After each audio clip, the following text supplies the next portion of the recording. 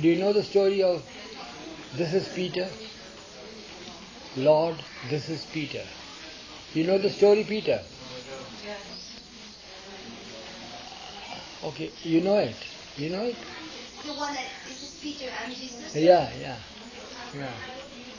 So for Peter's sake, well, he reminds me of that. So when he said, I'm Peter, I said, I'm Erich. And then I'm Erich, and then he says, I'm Peter. So that reminds us of a very great story. And that's the way that one should lead the life. What happened? You know that story, Portia? No. So listen to this. What happens is that there is a man by name Peter. He has a simple job, on a job, earning his livelihood and all that. He's a Christian, ardent Christian. And he goes about his job, he lives his life, and every day before he goes to his post, his job, his work, there was a grotto. And there was Jesus with the cross there, kept there, in the courtyard of a big church. A church was there.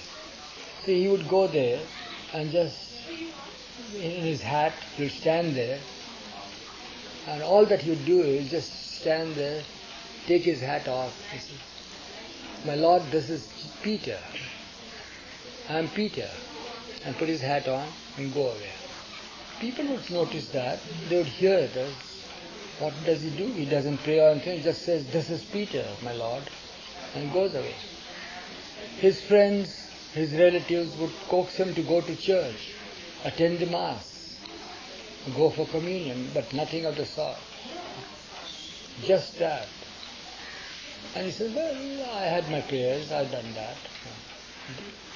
Time and again, years are passing by, and all that you would hear from him is, my Lord, this is Peter. Just bow down and go. Time came when Peter fell ill. He was taken to the hospital. He was in the hospital. His friends would come there. And he is very serious now, to cut the story short. And what happens is this, that naturally his relatives, his friends, now ask him, well, for confession or something like that, do some confession. Gets a priest there. So he says, Peter, pray something, say the prayers, confess or anything like that.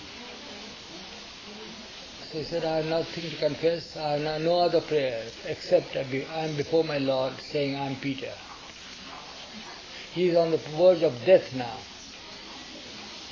There is no remedy or anything, so he is taken back home around his kith and kin. And there what happens is, now he is about to die. So there is the manifestation, and says, the Lord appears and says to Peter, Peter, this is Jesus. And that's the end of Peter. That's the relationship. Everything is within one's heart. Expression outwardly has no meaning. That draws the Lord to you when you need Him most. So that's how it is. We go on saying, Jai Baba, we say that. What does that imply? There's a way of greeting. But do you realize the meaning? That is victory to Baba. What does it imply? If Baba is to be victorious, then we should be the ones who are the vanquished, defeated ones. So when we say out every time, Jai Baba, means we accept our defeat. Our defeat means a defeat of the lower self. We give up our lower self in His care. That's how it should be. So that is real victory to Him. Otherwise it's just a greeting, saying it loudly. The louder you say, you mean to say that you greet Him or remember Him all the more? No. Each saying of Jai Baba, always remember that connotes our own defeat. We accept our defeat and offer Him the victory.